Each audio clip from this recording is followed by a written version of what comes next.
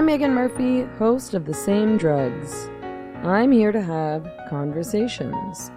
Real, honest, authentic conversations. The kind we aren't supposed to have anymore. I interview anyone I find interesting, from left to right to everywhere in between. I work independently in order to have the freedom to say what I believe and speak to whoever I want. But with independence comes a lot of work and some insecurity. I rely on donors and patrons, so individuals, to support my work, so I can continue to do what I do. Please consider becoming a subscriber on Patreon. That's patreon.com/Megan Murphy. Or you can become a supporter of this podcast directly on anchor.fm by clicking the support button on the Same Drugs podcast page. Thank you so much for supporting conversations outside the algorithm. Today on the show, I am speaking with Wokal Distance of Twitter fame. Thank you so much for joining me on The Same Drugs. I am really looking forward to talking with you. I've been following you for some time. I think through Benjamin Boyce initially. He did an interview with you a while back that was interesting. And, of course, you have some fairly famous Twitter threads at this point. But, I mean, despite the fact that I've been following you for some time, I actually really don't know very much about you. So I'm wondering if you can tell me a little bit about who you are. Honestly, I'm just a guy. I'm nobody special in my own view. I don't consider myself to be particularly excellent or awesome, wonderful, or fantastic. I'm just a person that attempts to tell the truth as often as he can. Yeah. That's it. That's my story. I am trying to tell the truth. So I came to where I am by a very, very strange, interesting, roundabout way. So I was not hired for this. When I started out, I had and continue to have, well, I had zero institutional support. I was just a guy with a phone, typing out ideas on Twitter. That was it. I was not working at a university. I was not working at an educational facility of any kind. I was just at home in COVID, thinking and writing. And then it took off. And so now here I am. That's it. I can give you a longer story if you'd like, but that's the gist of it. Are you at liberty to say like what you do in your off social media life? You don't have to. I'm just curious. Privacy is a superpower. Yeah, totally. So no. Okay, that's I think I'll cool. keep that entirely to myself. Yeah, it just in the current environment we're in, I don't need my kid or any of the people that I'm involved with outside of this, having someone show up and say, well, hey, I don't like the so-and-so or whatever it is. I can say this. I work for the Center for Renewing America. Okay. I can say that. That I can say. That's public knowledge. So I work for the Center for Renewing America or the Center for Renewing America, and I'm a visiting fellow there. That's one of the things that I do outside of Twitter. I don't actually know what that is. You don't need to talk about this if you don't want to. I'm just asking questions, but you can say no. I have many things going at once, so if I'm on my phone a little bit, you'll have to forgive me. So the Center for Renewing America is just a group started by Russ Vogt that works as something like the Heritage Institute or the Manhattan Institute, something like a think tank.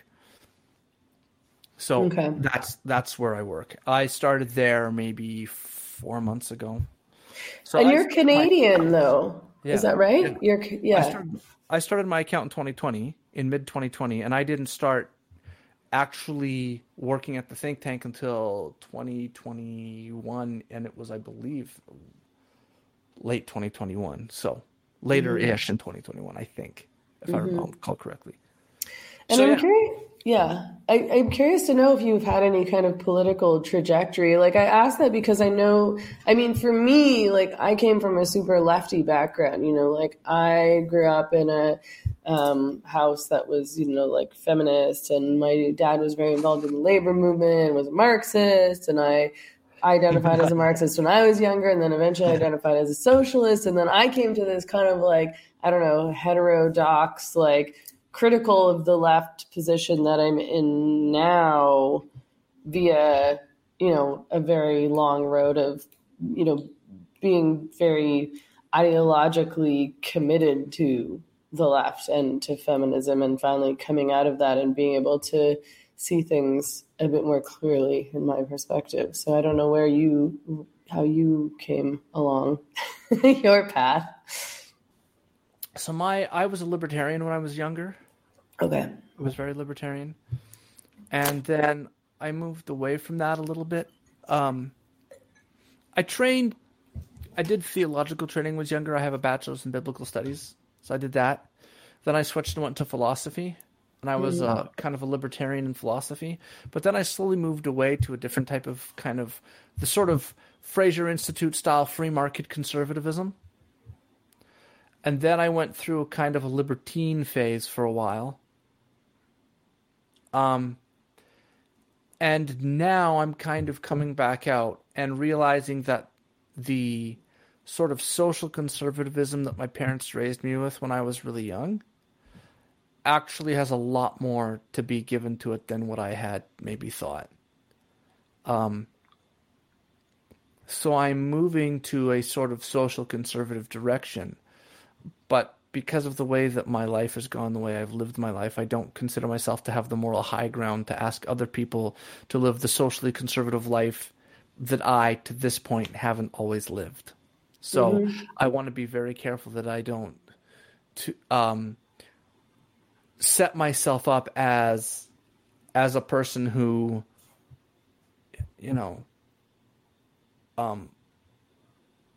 lived the life of a Rick Santorum or something. I didn't live like a priest or a clergyman. I wasn't somebody that was, without giving away too much. I just didn't live that kind of life. In my early 20s, I was a lot more closer to that, but in my later 20s, early 30s, no. And I don't want to say to people, well, live this way. I didn't. It wouldn't. It's okay for me, though, I think, to say that my views are shifting in terms of what's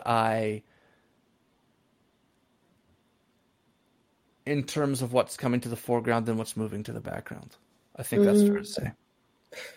What does it mean to be a conservative? I mean, I asked that question because partly I don't totally know, because I was never very familiar with the right, and I was never friends with conservative people. I've only started to engage with. It's what?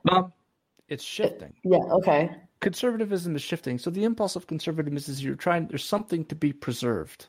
Okay. Right? Typically speaking, what we do, or at least the social conservatives that I grew up with, were very concerned that the proper way to live, that there's a proper path and a proper way to live, and that the individualized choices of atomized people, or the choices of atomized individuals, are not made in a vacuum and they affect society at large. And they would say that a society is built, that the building block of society is not the individual and it's not the state, it's the family. And there's a particular set of roles and rules and behaviors that lead to successful family formation. And those roles and rules ought to be followed.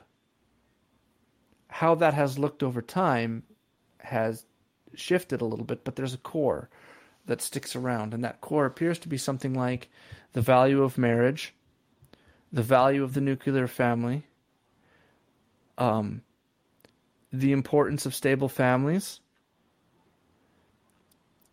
and the value of tradition in forming those things. That seems to be, it clusters in that region somewhere. So to the libertine would say, do whatever you want as long as you don't harm anyone else. The social conservative would say that while you may choose to try and adopt that lifestyle, it will lead to certain problems down the road that multiply for society, that will degrade the conditions of society, is what they would argue. So if a man says, you know what, I don't want to be a father, I'll just give up custody and allow someone else to raise my kid. That's my decision. That's my choice.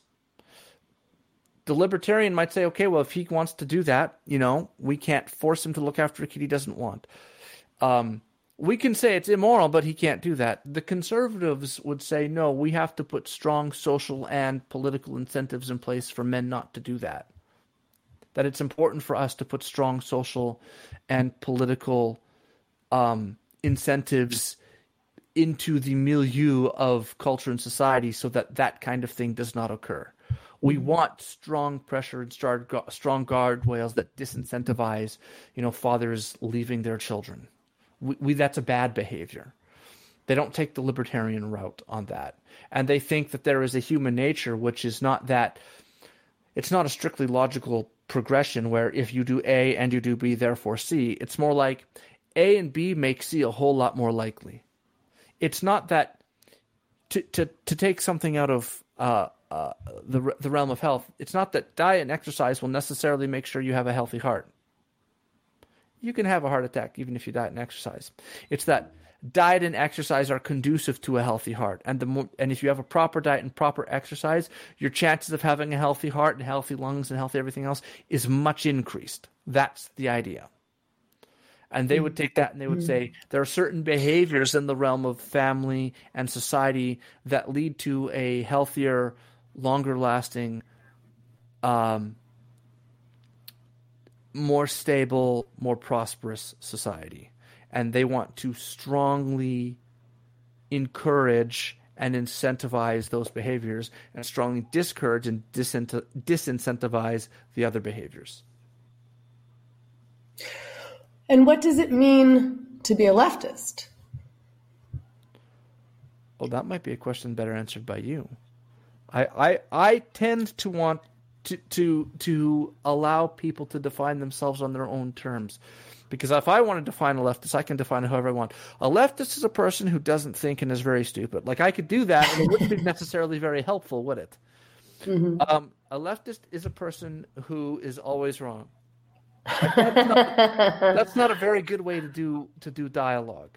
A much better way is to say, how do you define yourself, and on what terms do you do that definition?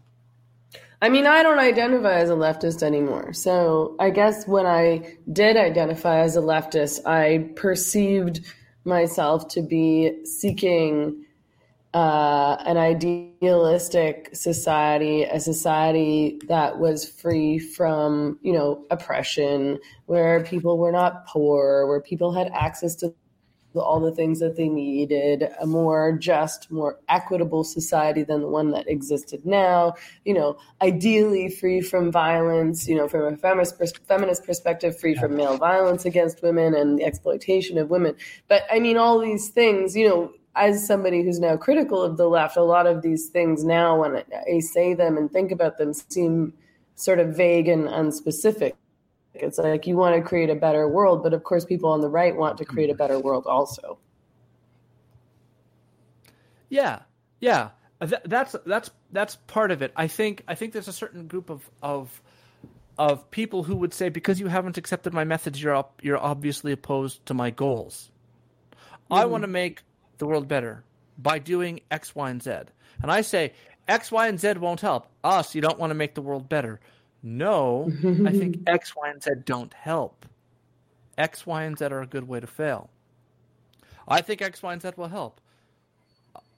Suppose someone says X is dropping atomic bombs on everything, Y is pouring as much oil into the ocean as we can, and Z is lighting everyone under the age of 15 on fire.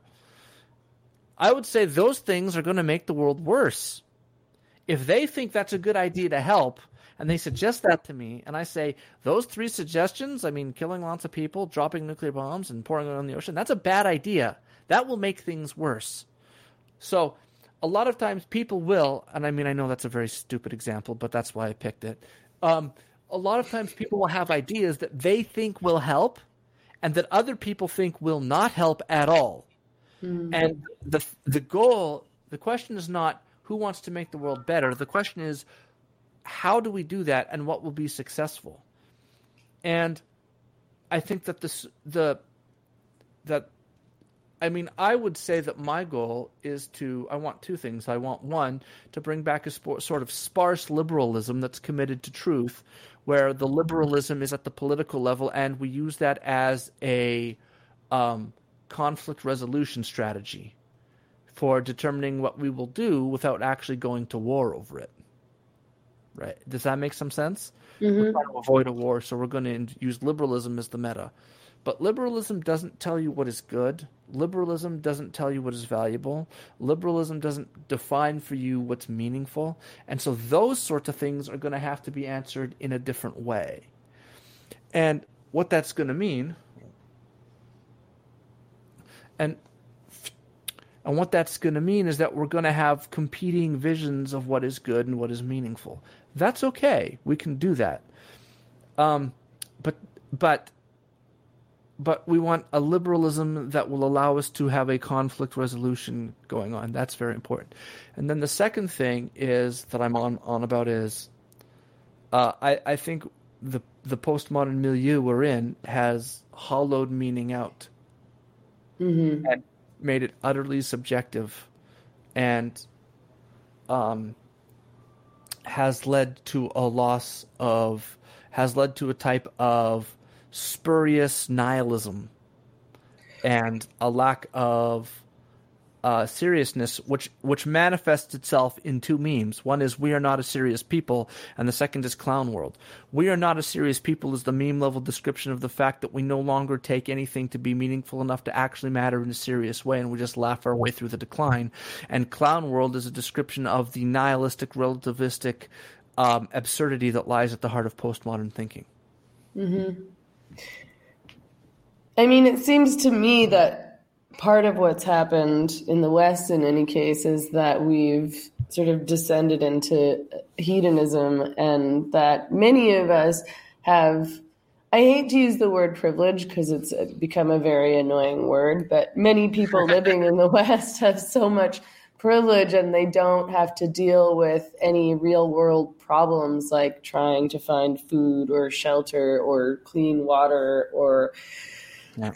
They aren't struggling very much. They're very comfortable, which is a good thing. It's not a bad thing. That's a good thing.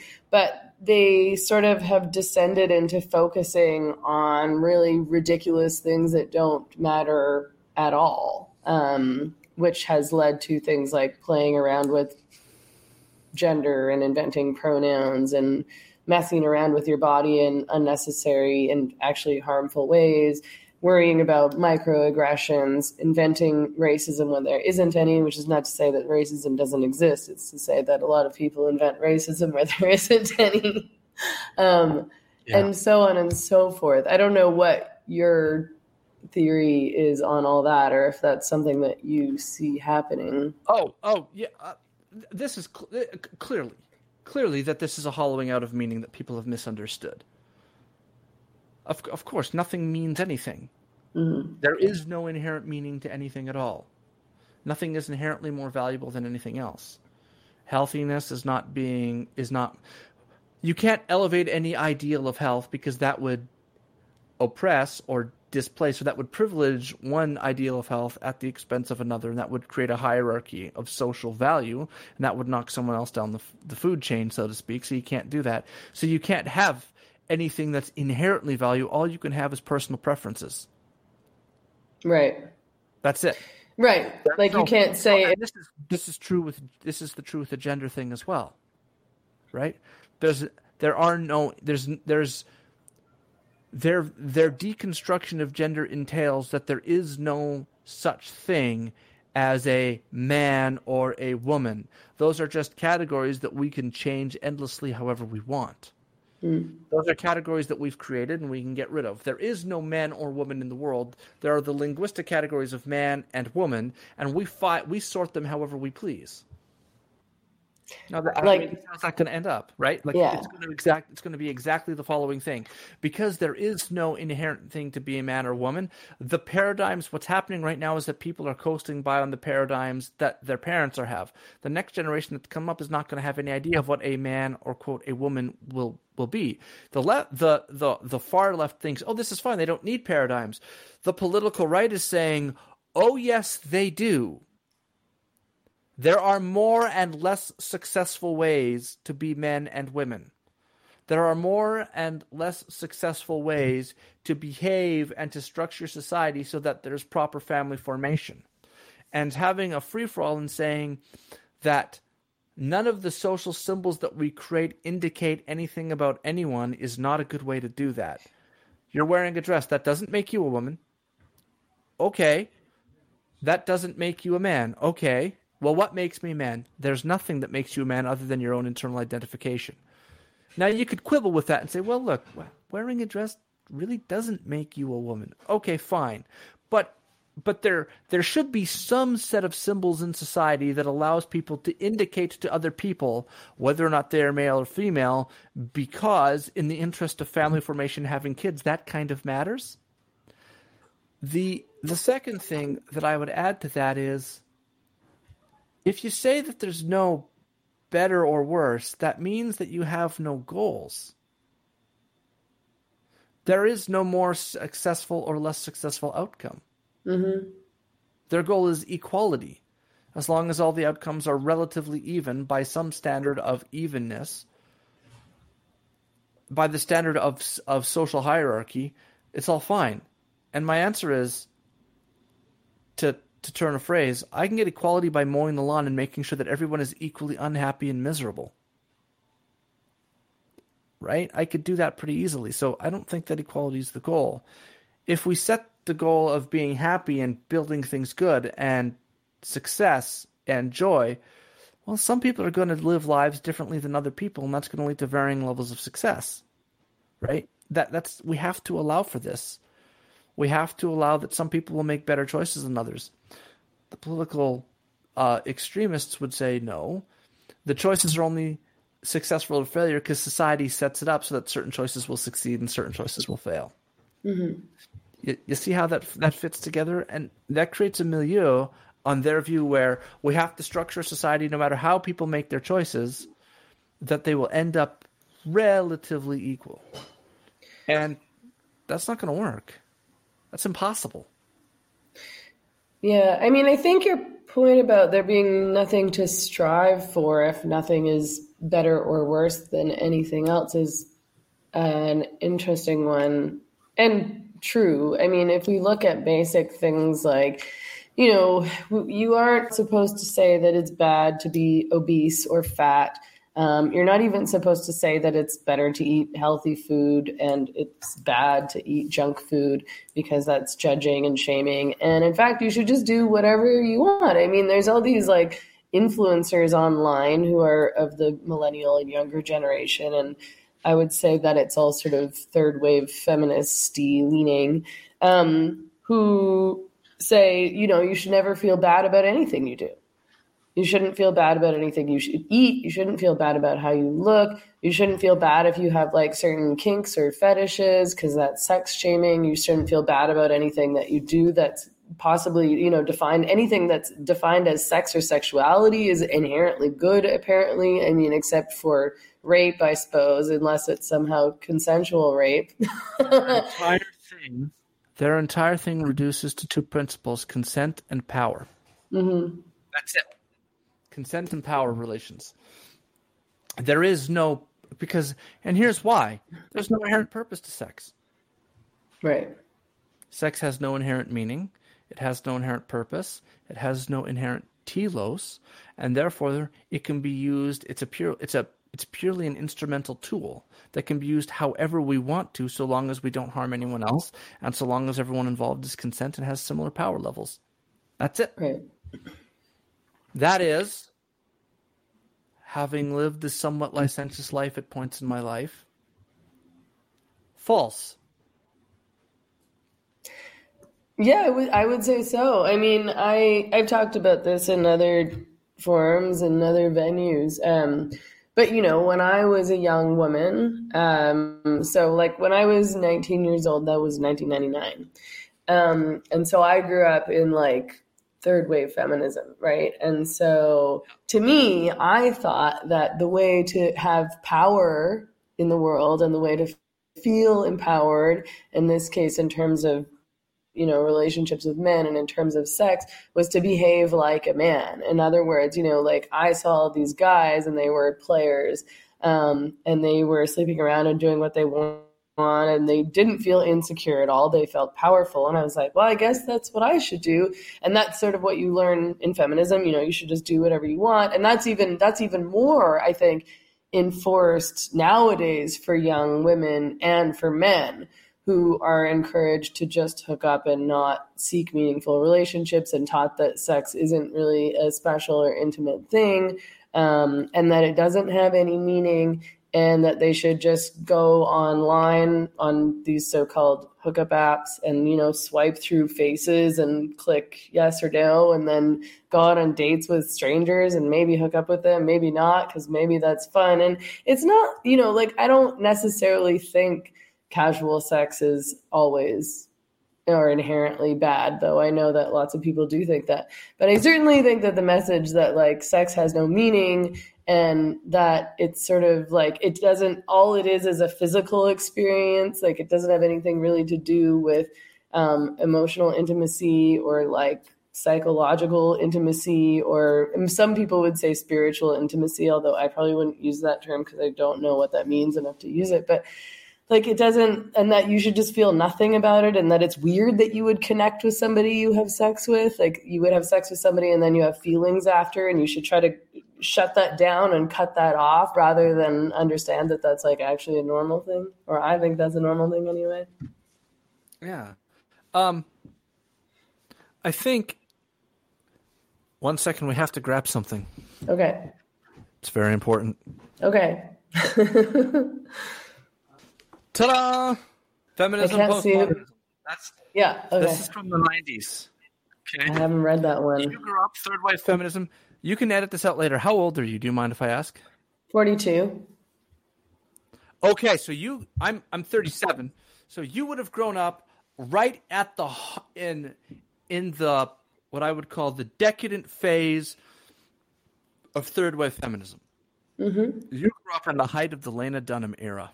Or just at the beginning, just at that, like that late 90s, early 2000s takeoff of that sort of the empowered woman can do anything a man can do. Yeah. Nobody ever asked, yeah, but would they want to? Why should what men do be the default of society? Nobody ever asked that question. But behold, this happened. Got to figure out how to get that mic to stop changing the adjustment. Okay, but that happened, and it went on. Okay, very good. And because they made everything about power. And what they said is, well, you've been socially conditioned to want to be in with a monogamous relationship with a man because that's what men want to blah, blah, blah. And so now that was the second wave feminist who said, no, men are just trying to use you. All sex is rape. I believe it was Andrea Dworkin that said that. Right? And so we have the following dynamic going, okay? We have the second wave feminist and the third wave feminist. The second wave feminist says, oh, I see what you're up to. Oh, these men just want to sleep with women. They're just using women. They're just using their power to control women. That's why they want to ban abortions. And then the third wave feminist comes around and says, oh, no, men want to stop women from having sex. That's what men want to do. The second wave feminist goes, no. The men are trying to, and then, no. And so they're having a fight. And then there's another set of feminists that come along, the sort of Christian feminists who come from a different perspective. And the Christian feminist says, oh, I see what these men are trying to do. They're trying to get you to take off your clothes and sleep around and be immoral so they can sleep with you. Yeah. And then the other feminists go, and not marry you. No, the men. No, they want us to. They want to control our bodies by putting all these things on us so that we blah blah blah. So the way to get around it is to sleep around. Men want us not to sleep around so they can control us. No. Oh, men want you to sleep around so they can get sex all they want and blah blah blah. No. Men don't want women to sleep around. Men want women to stop sleeping around so they can control us. No. Men want to legalize abortion. That way there's no consequences for their pregnancy. No. Men want to illegalize abortion so they can control our bodies. No. Men want to legalize abortion so they can sleep around. No. Men want to ban abortion so they can control. And all of these people are fighting over what men are trying to do to control them. And men are just like, we're not doing any of that. Right? You see the point? It's this entire cynical thing where they're all going, oh, I see what men are trying to do to control us. And it's like, what do you want to be liberated from? Patriarchy, the patriarchy. The point is that men and women are not blank slates. That's wrong. Yeah. And we can't be socialized in whatever way we want. That's also wrong. And so there's a certain set of behaviors that will generally lead to better outcomes than not. And the question is about what is the ethical set of behaviors. The reason that certain men want to legalize abortion is because they have an ethical view that says abortion is okay and that women should be allowed to choose. The reason that other men want to ban abortion is because they have a view of abortion that says it's not good for society, that it's taking an innocent life. It's not about exercising power over women. Now, someone says, but it does exercise power over women. Yeah, but from whose perspective? Because there's one group of feminists that think men want to legalize abortion so that they can get rid of kids, so that they can exercise power over women by socializing them into promiscuity so that they can sleep around. And then there's another set of women that says, no, you want to ban abortion so you control our bodies and socialize us into monogamous relationships to keep us under control so that you can maintain the power of the patriarchy. And all of this is about social power, which they want to liberate themselves from, right? And at no point does any of this ask what actually makes a society healthy and what actually is human nature. And are there better and worse ways of doing family that lead to greater or levels of success? Because someone's going to ask at some point, when these people say, well, why can't I do family this way? Well, it's not that you can't try. It's that I just don't know if it'll work. Right. I mean, I could try holding a baseball bat by instead of having the thin end as the handle and the big fat end as this part that hits the ball, I could flip it around. I can do that with a tennis racket. Instead of having the handle in my hand and the big fat round part to hit the ball with, I'll hold on to the big fat round part and try to hit it with that thin little handle. Can I do that? Yes. Is there anything inherent in the tennis racket that prevents me from grabbing it by the wrong end? No. But there's a way to swing a tennis racket that's more likely to lead to good tennis. Right? And the way that the political left has responded to this is to say, yes, but that's only because that's the way the rules of tennis are played. What if we change the rules of tennis? Mm-hmm. And I sit there and go, there's a certain extent to which you can no longer change the rules of the world. And human beings are creatures that are built to seek meaning and to create families. And with those two things in play, that's going to limit this series of options. Yes, we can have different rules for society. We can change certain things, but there are some things we can't change. And the radical people who say, well, we should be able to set it up however we want and have no consequences don't realize we can't create a world without consequences. They think that choices only matter because of the way we set up society, and that's not true. There are rules. I'm not claiming to know what those rules are. I'm not claiming to have any answers. I am claiming that the nihilism that says there's no inherent anything to anything and the only reason why there are different outcomes is because of the structure of society is wrong. That's all I'm saying. Yeah, and I mean, I'm just anticipating my audience listening to this and some of them getting mad at me for letting you explain feminism and me not saying anything. But I mean, for the most part, you are right. It's true. I mean, I could get into the debate around the legalization or criminalization of abortion, but I don't really want to get into that whole debate. I think that debate is flawed, and I think presenting it like that is flawed, but feminists have presented it like that. I'm not blaming your descriptor for that. But yeah, my point is that the thing that we have to get rid of is the idea that the most important questions are questions of power and not what's good. Yeah. It's just silly to say, well, everything is about power. I mean, and at the risk of really alienating your audience, I wonder how many of the straight women in your audience would say, yeah, I'd like a man without a job who's very short and very weak and not good looking. Well, Generally speaking, people go after people who are what? Doing well. Who we say have it together. yeah, who are ambitious, who make money, who can take care of themselves, who can take care of a family. Right. And there's going to be principles that underlie success over time. Some people, here's the example we'll use. I'm going to use a sports analogy. But it's going to be a really easy to understand analogy, okay? Okay. In the NHL and hockey, there are goalies. And the goalie's job is to stop the puck. Almost all the goalies use a particular set of moves. And they almost all look the same.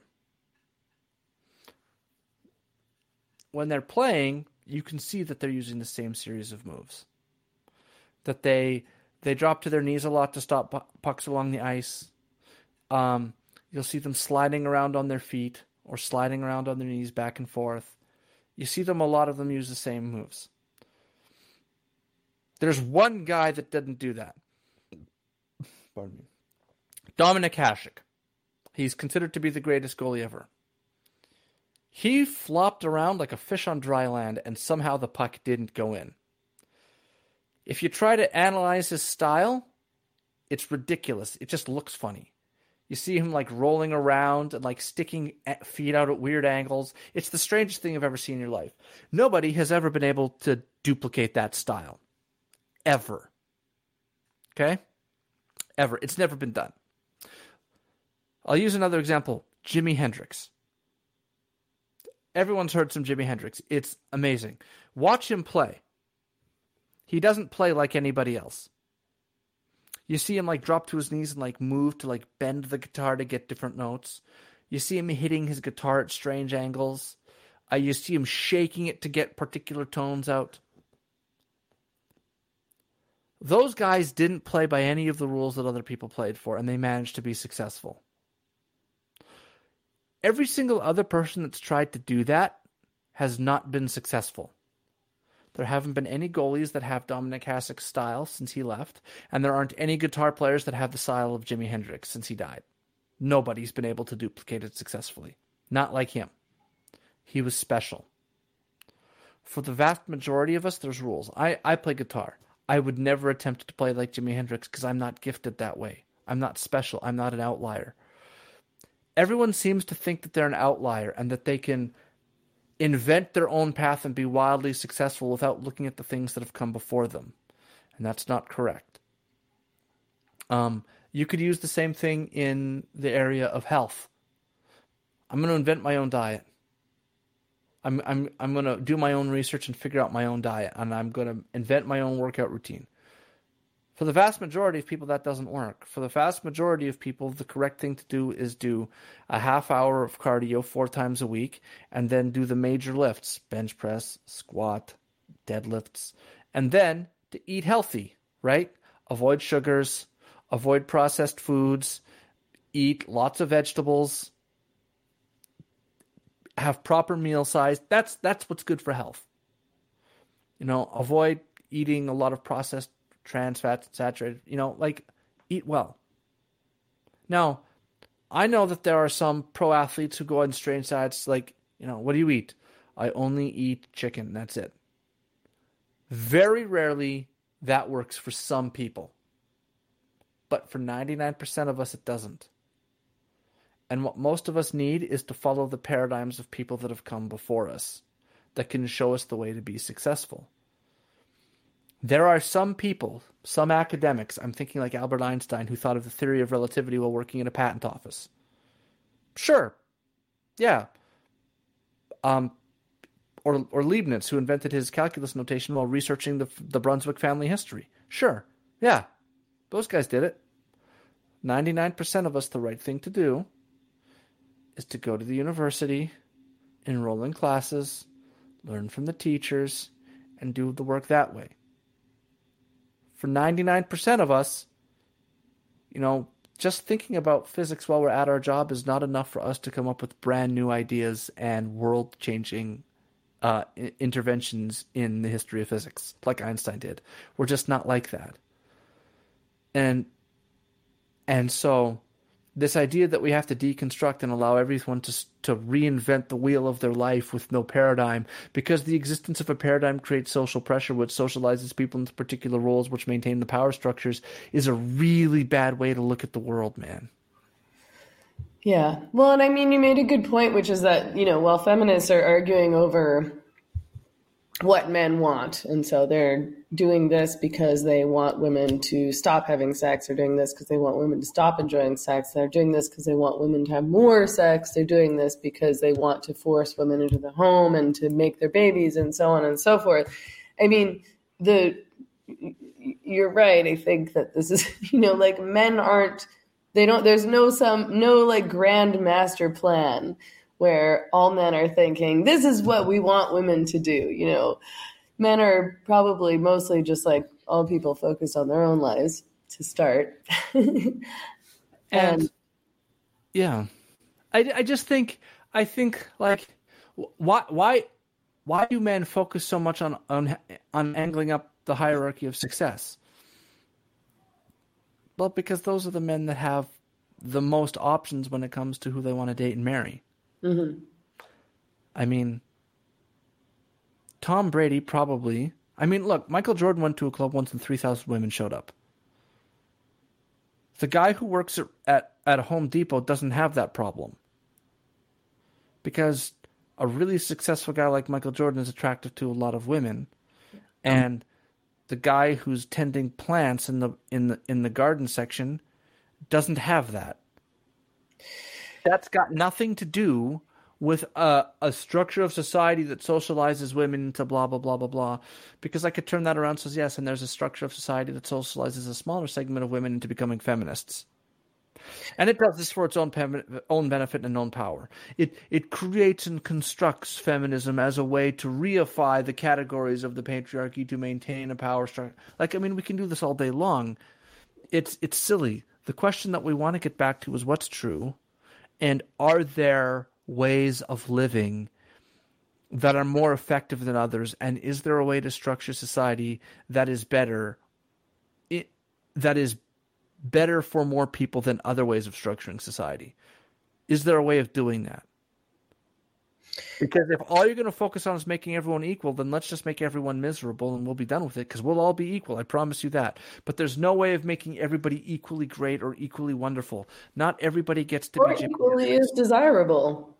There's a lot of men. Third wave feminism has lied to women about all sorts of things, but there's a lot of men who spend a lot of time whining about how they can't get chicks and it's not fair and they want a girlfriend and they can't get one. And meanwhile, they're doing nothing and they're not successful or ambitious. They might be attractive or they might be unattractive. A lot of men on Reddit threads tend to be like, oh, it's because all women want like rich, tall guys who look like blank, blank athlete or celebrity, which is obviously not true, because all sorts of men who don't look like that have good partners, get married, have kids, are happy, and so on and so forth. I think more than anything, being tall really helps a lot. I'll say that, but right. But that's a fact.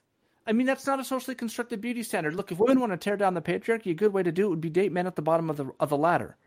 That will raise them up and it will bring the men at the top down. It will. I guess they should all date poor men, probably. But. Right. If they all dated losers at the bottom of the spectrum, if they dated guys that looked like me, maybe we wouldn't have this problem. Of course, then I would only be saying that because I want to maintain my power to my own benefit, blah, blah, blah, blah, blah, blah, blah. And we're on the same rabbit trail again. It's just ridiculous. The question that we have to cope with is, are there better or worse ways of structuring the society? And I think that right now we've created a society in which nobody benefits and nobody's happy except for the top 10% of people in level of attractiveness. I would say, look, the people who are only people who are happy in the dating market right now are like the top 5% of men. Certainly on dating apps, the only people that are happy are the top 5% of men, because the rest of the men on dating apps aren't getting anywhere. And the women are competing with everyone else, and they're not getting in commitment. Yeah, they're not getting what they want either. Like, why women go on dating apps is like baffling to me, because it does not get any of them what they want. Right. So what are we doing? We've also created a situation in which it's now socially taboo to walk up to people and talk to them, right? Because we've all been living with COVID, and so what we all do is we all socially distance from each other, right? We don't walk up and talk to somebody who we might see that might be interesting because we're social distancing, right? Well, that's what we've been doing for 2 years. So we've had 2 years of everyone be social distancing and don't talk to each other in public, so we've all lost that skill, or at least we're rusty. Most of us are.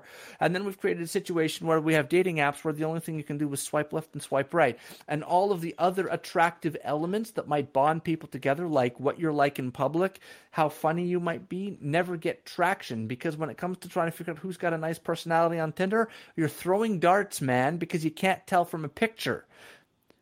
Our parents' wisdom that you can't tell a book by its cover is beginning to come back in vogue in a very big way. So what do? I don't know. I can't begin to offer a solution or an answer, and I certainly wouldn't be able to come up with one.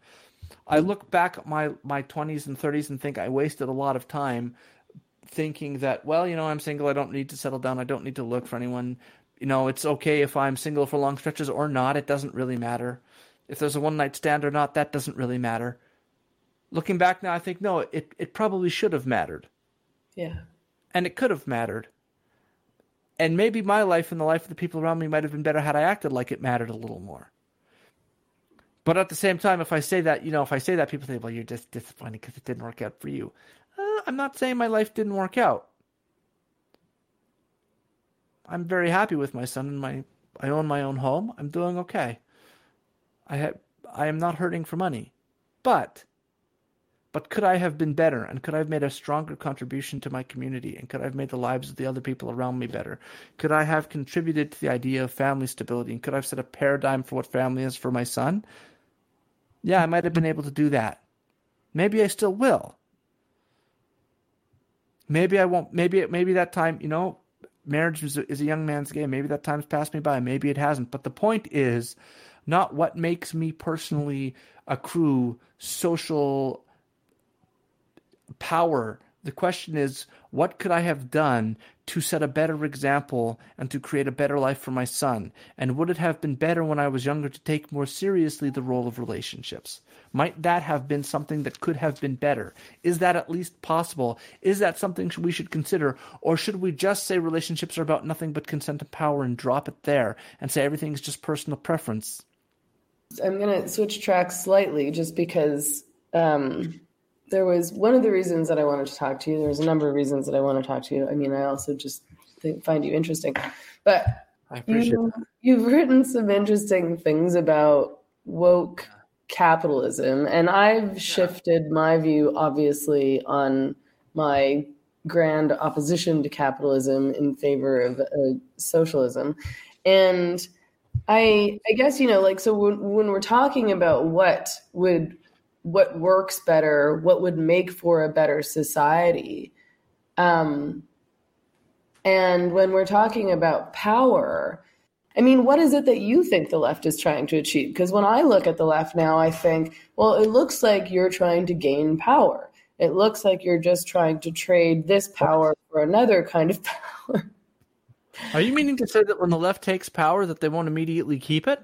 That absolute power corrupts absolutely, and that perhaps that they're not entirely motivated merely by justice and equality, but that all the previous regimes of Marxism, like the Soviet Union, like China, that all these things have failed because when the people who claim to be wanting that power get into power, that they use it for their own benefit? Mm-hmm. Interesting. And that perhaps we need checks and balances? Wow. That's a really interesting idea. It's almost like communism won't work and can't work. Mm-hmm.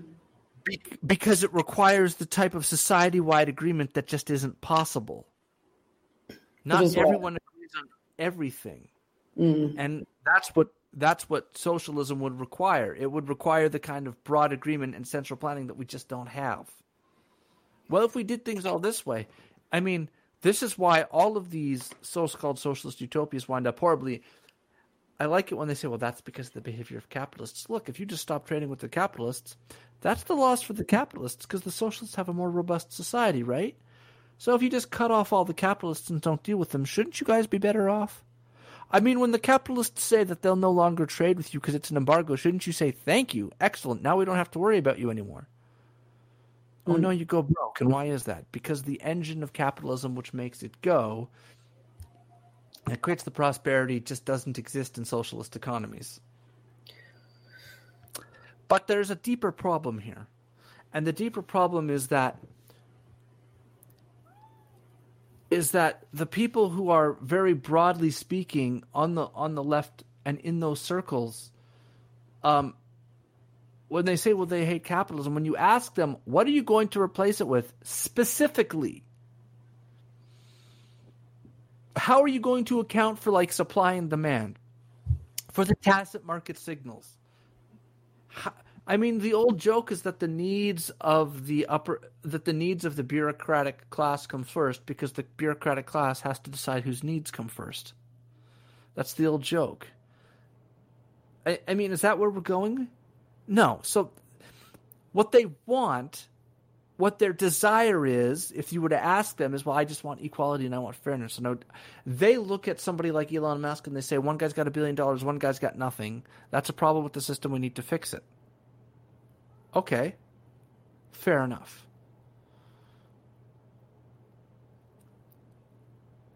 Do you really think that you're capable of rebuilding the system from the ground up and understanding all of the individual parts and making it go?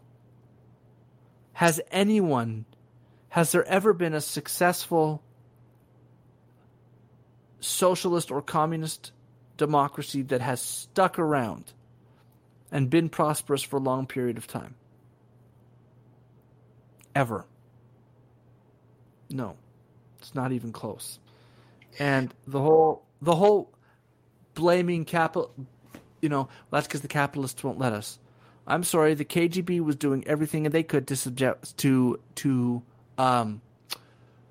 subvert capitalism as well. So everyone was doing espionage and everyone was fighting and all the rest of it. But the fact is that we have hundreds of examples of long-term stable social democracies that are relatively prosperous, and we have them all across the world.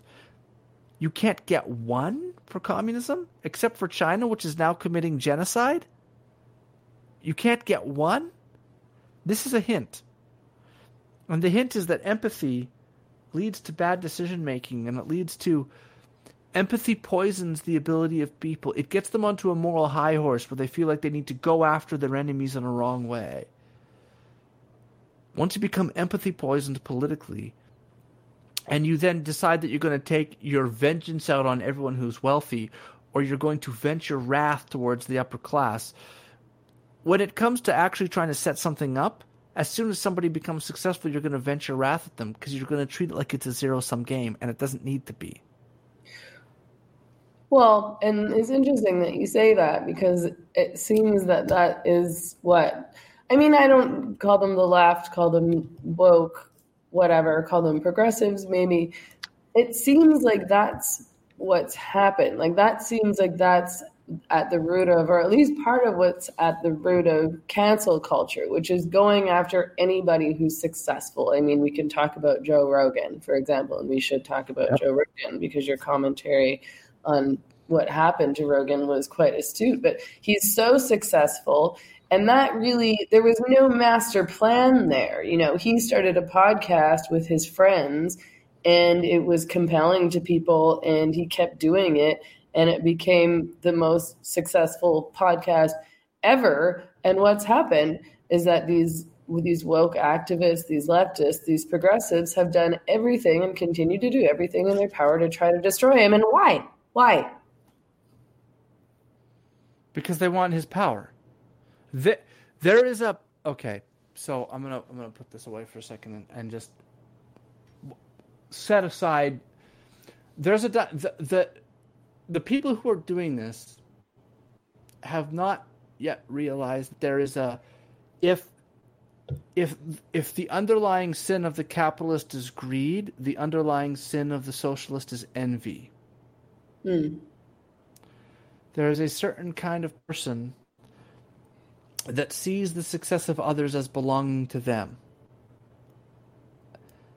There's a certain kind of person that looks at my Twitter presence and sees my success, such as it is, as if Twitter mattered. As if Twitter mattered, and they see that success, if you can call a completely digital identity with a lot of followers success, whatever that counts for, they see that as belonging to them. That they deserve to have the influence that I have, whatever influence I have, as if it's much.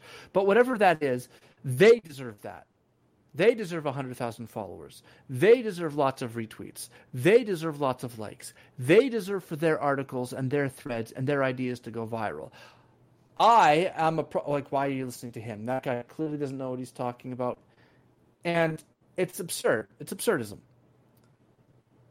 There's a certain type of person that sees the success of other people as belonging to them. I should have been that. And it's just not true all the time. Now, sometimes people get robbed.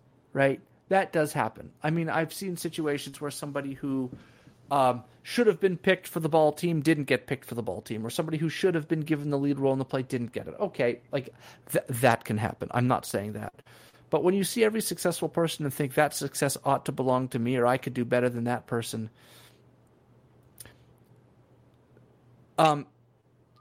maybe ask yourself why. Do you have a proper view of yourself? I am not claiming to have been successful because of my niche micro celebrity on Twitter. That's ridiculous. Silly. It would be absurd for me to suggest that. But insofar as it goes, I think the reason that I've picked up the following I have is because I do a very good job of adding ideas together, of explaining myself, and communicating well. And if someone thinks they can do a better job than me, they can have they can start their own Twitter account. The idea that, everyone says this, like, Elon Musk is only successful because he had tax breaks. Everyone had the access to tax breaks. Everyone did. We all have access to the roads. Okay, maybe you couldn't have been Elon Musk, but you could have been, I don't know, the guy down the road who owns his house. You could have owned your own home and your own car. You could have. Right? Had you that's not an unreasonable goal, as they say. So why do you look at the success of other people and think it belongs to you, or think that their success is unjustified in some way? I don't understand this. There's an entire view of people that think that the success of others belongs to them. Your success should go to me. I should be the one that people are listening to. Well, maybe you think that, but why do you think that? Is that a justified view? Right? And I think that element exists deeply, deeply on the left. I think and I don't think they've wrestled with it. I think there is an element. I think that there's a deep element, particularly on the academic left, of we are the intelligent, well-thought ones. We have all the ideas. We're the smart ones who know how life works. And it's because they've been successful in one domain that they think that they now know how to structure all of society. As if that were a thing. And it's ridiculous. As if the only people that have any business adding to the public conversation is people with PhDs, and everyone else should take a backseat and watch them exquisitely perform their ideas into the world. And it's just not true. It's not. And the vast majority of people are regular people who speak plainly. We're not impressed by the fact that you can have created an entire jargon. the fact that you've created an entire jargon isn't evidence that you're smarter than anyone else. It's evidence that you've siloed yourself off from the world. Mm-hmm. And so I consider the size of my account to be an indictment of their ability to communicate. And given that they had entire university departments dedicated to communication, you'd think they'd be better at it. Maybe the problem isn't that. Maybe the problem is your worldview. Maybe that's where you've gone off the rails. Well, and yeah, the fact that I was in academia I did a master's degree in gender, sexuality, and women's studies. And so in retrospect, I recognize that what you learn in those kinds of departments is how to regurgitate. You're not really learning how to think critically. You're learning how to use the correct language, and it becomes very easy. I mean, you can write those essays over and over and over again because you know what kind of language you're supposed to use, and you know how to structure your paper so that you'll get an A. And you're operating in a silo, and you're telling one another, oh, you're so smart, this is brilliant, this is brilliant, this is brilliant. And you don't know how to communicate with regular people anymore. And then you act as though regular people are stupid because they don't speak the way that you do, which I think, that happened. I think that's part of the issue that they have with people like Rogan, and people like me, and all sorts of people who have been relatively successful in terms of communicating, in terms of writing, in terms of podcasts, in terms of their YouTube channel or whatever. I mean, these people who are able to grow an audience actually organically, this is just happening because people are interested in what they have to say. They're interested in their opinions. Right. They're interested in the way that they interview people. Like Joe Rogan doesn't pretend to be some genius. He is a very smart man. But he doesn't pretend to be some genius. He's a genuinely curious person. He speaks in regular ways that people understand and relate to. He speaks like many people speak. So, of course, people want to gravitate towards him. Like, regular people don't want to listen to a bunch of academics spout jargon. That's not interesting. And you don't understand what they're talking about. I don't even think they really understand what they're talking about either. Yeah. And the second thing, there's an element here of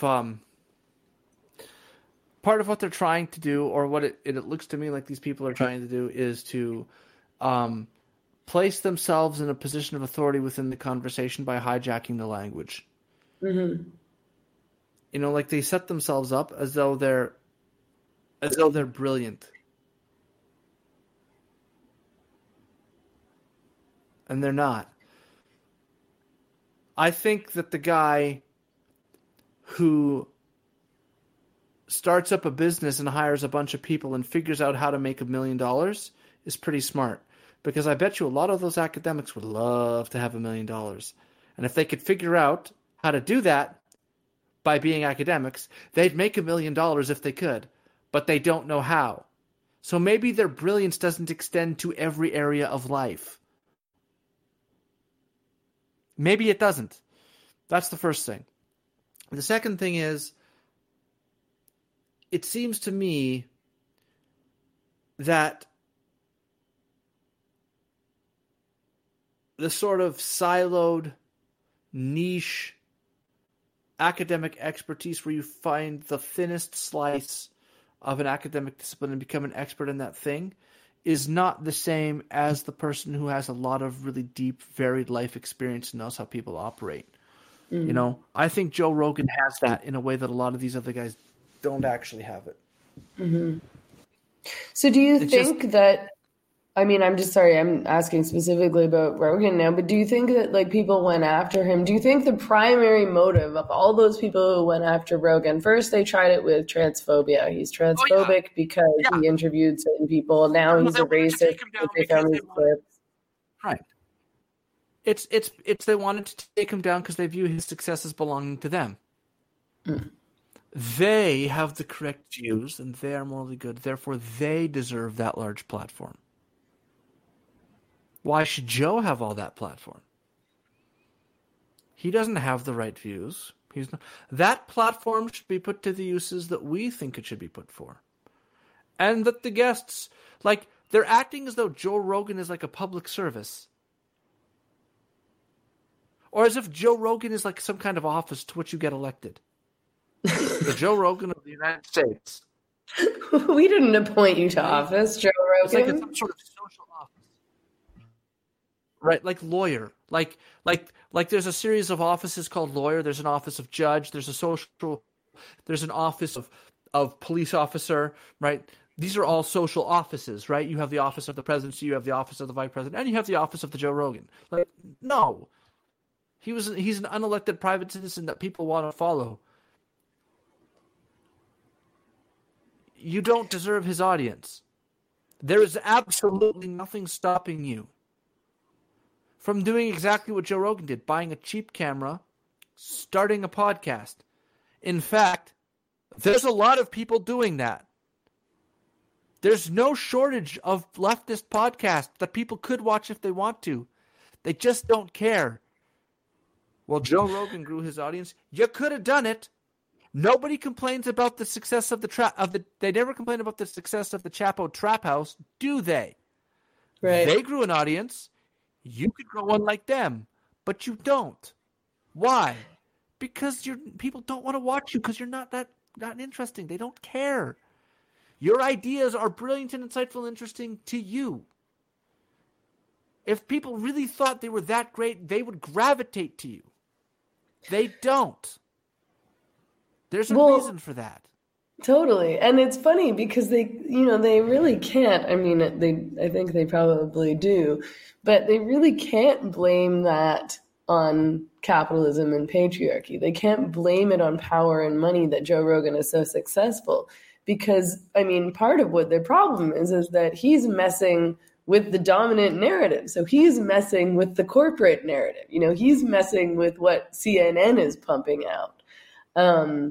And he's challenging that. He's just one guy, and it's not even necessarily, sometimes it's him challenging it, but often it's just his interviewees who have been banned by mainstream media, who the politicians who are currently in power are also trying to censor and destroy the reputations of these people. So I don't know. I mean, it doesn't make sense. Their arguments don't make sense. Their ideology doesn't make sense. It's not coherent. It's very often extremely hypocritical, which drives me crazy. But it's funny because if they thought about it for half a second, it would really throw a wrench into this argument that certain people are successful because of these systems of power, because the systems of power on their side and the corporate world's on their side, big tech, big pharma, the Democrats, mainstream media. Who else is there? Yeah, well, so if you want to actually go back, there's another book we need to check on. Give me just a second. Okay. The Rebel Cell. Okay, got it. I see it. So Andrew Potter and Joseph Heath, that was written in about 2000, and what they did is they went from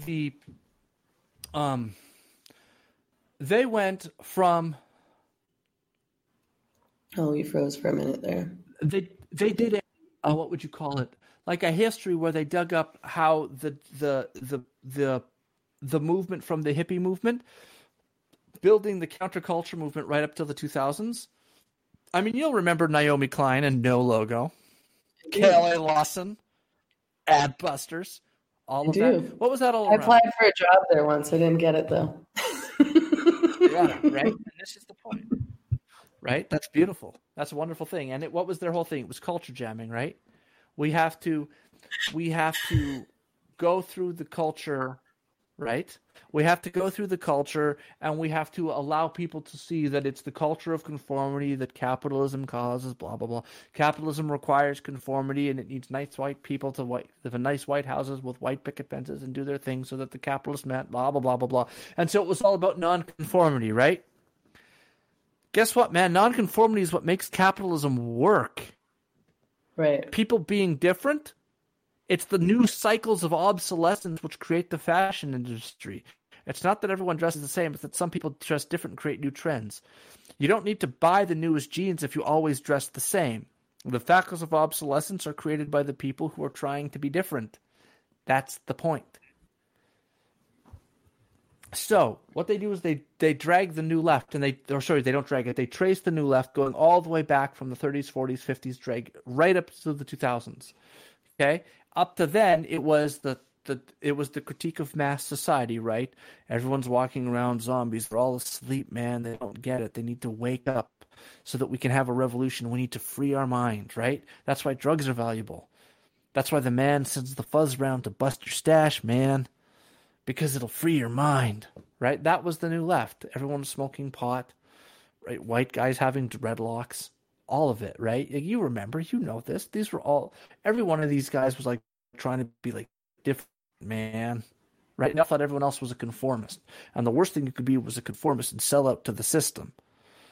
Well, that underlying thing began to crumble when it started to be realized that wasn't true. And so the next stage of that theory is to take it a step deeper, right? Is to step into the postmodern and look at not just that the system is lying to us, but look at the underlying constructs that are underneath that. So we're going away from just the economic system and maybe the social system, and we're going right down into the linguistic systems, the systems of thought, into the psychology.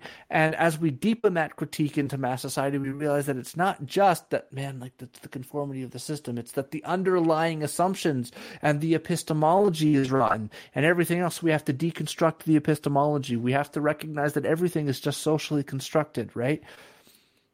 It's the critique morphed. It started out as anti-capitalist, but we've now recognized that it's not. It's not. There's no contradiction. The counterculture was never at odds with capitalism. It pretended to be.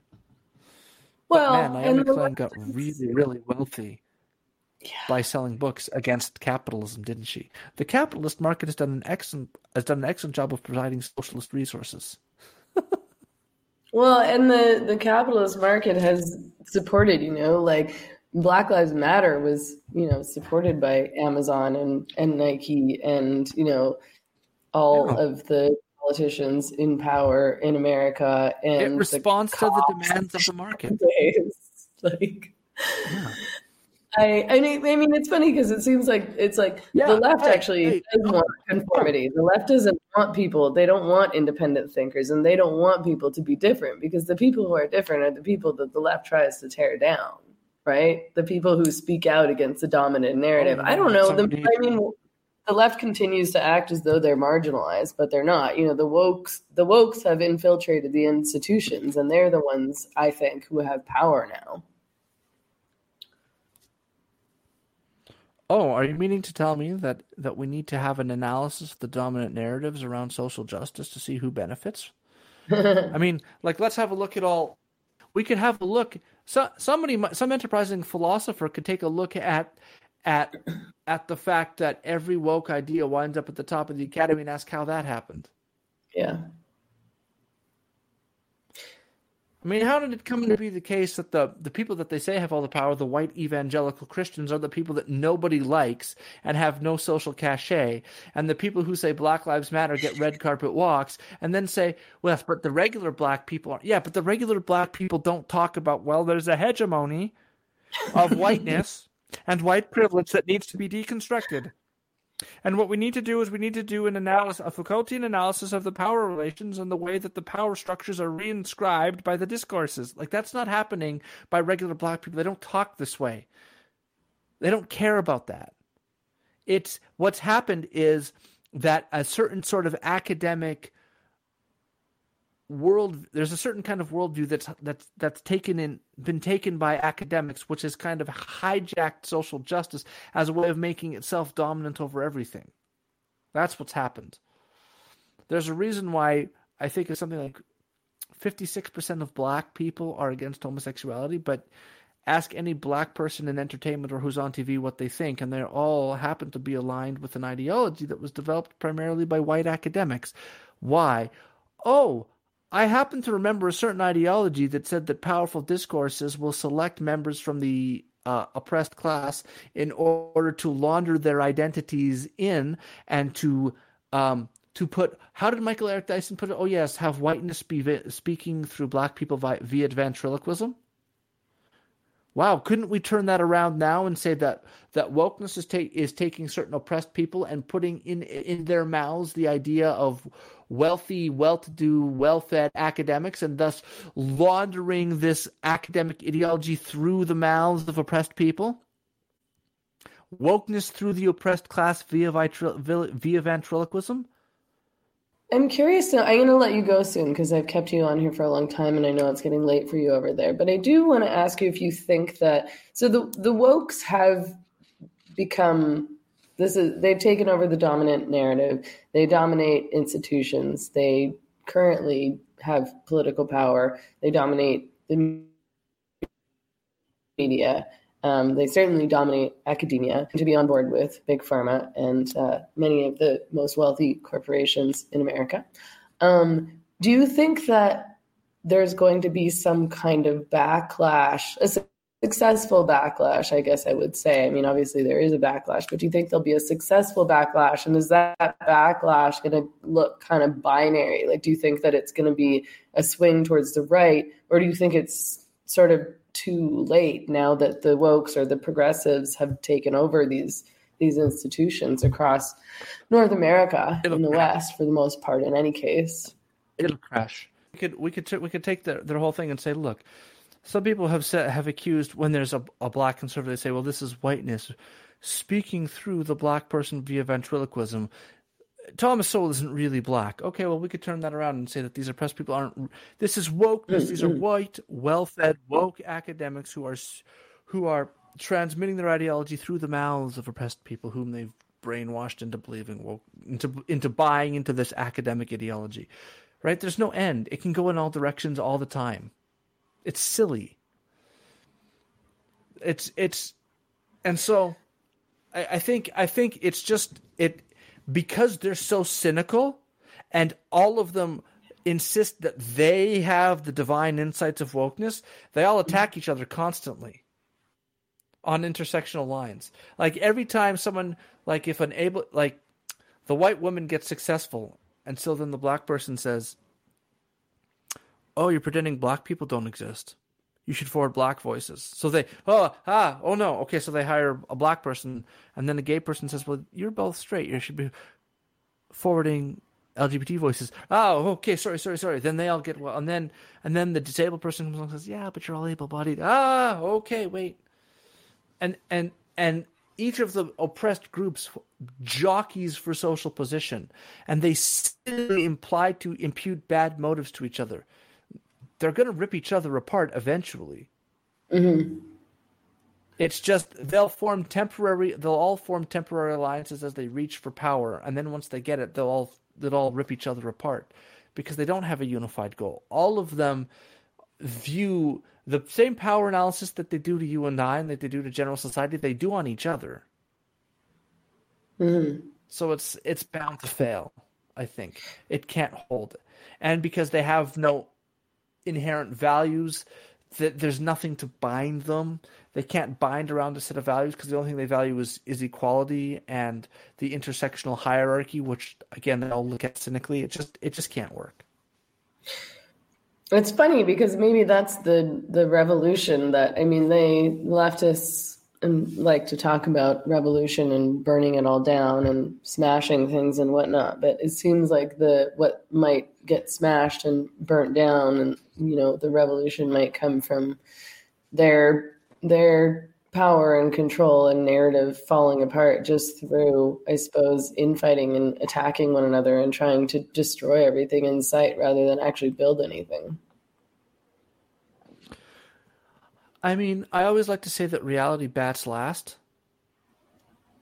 And reality is the thing that you run into when your beliefs are false. This is going to crash on the rocks of reality. Right. I mean, what that's going to look like is an interesting question, but it will crash.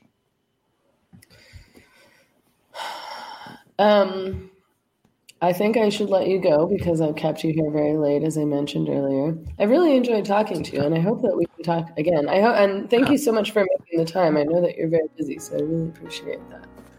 Okay. I'm Megan Murphy, host of The Same Drugs. Thank you for tuning in. If you enjoyed this episode, please consider becoming a patron on Patreon. That's patreon.com/Megan Murphy. This allows you to access special content, early access to episodes, and almost weekly private live streams. Alternatively, you can support this podcast directly on anchor.fm via the support button. I produce and host this podcast all by myself and have no major funders, advertisers, institutional support, grants, or sponsors. It's all me and you, the listener. You can donate any amount you like, from $5 a month to $20 to $100 or more or less. It all counts. Thank you so much for supporting Conversations Outside the Algorithm.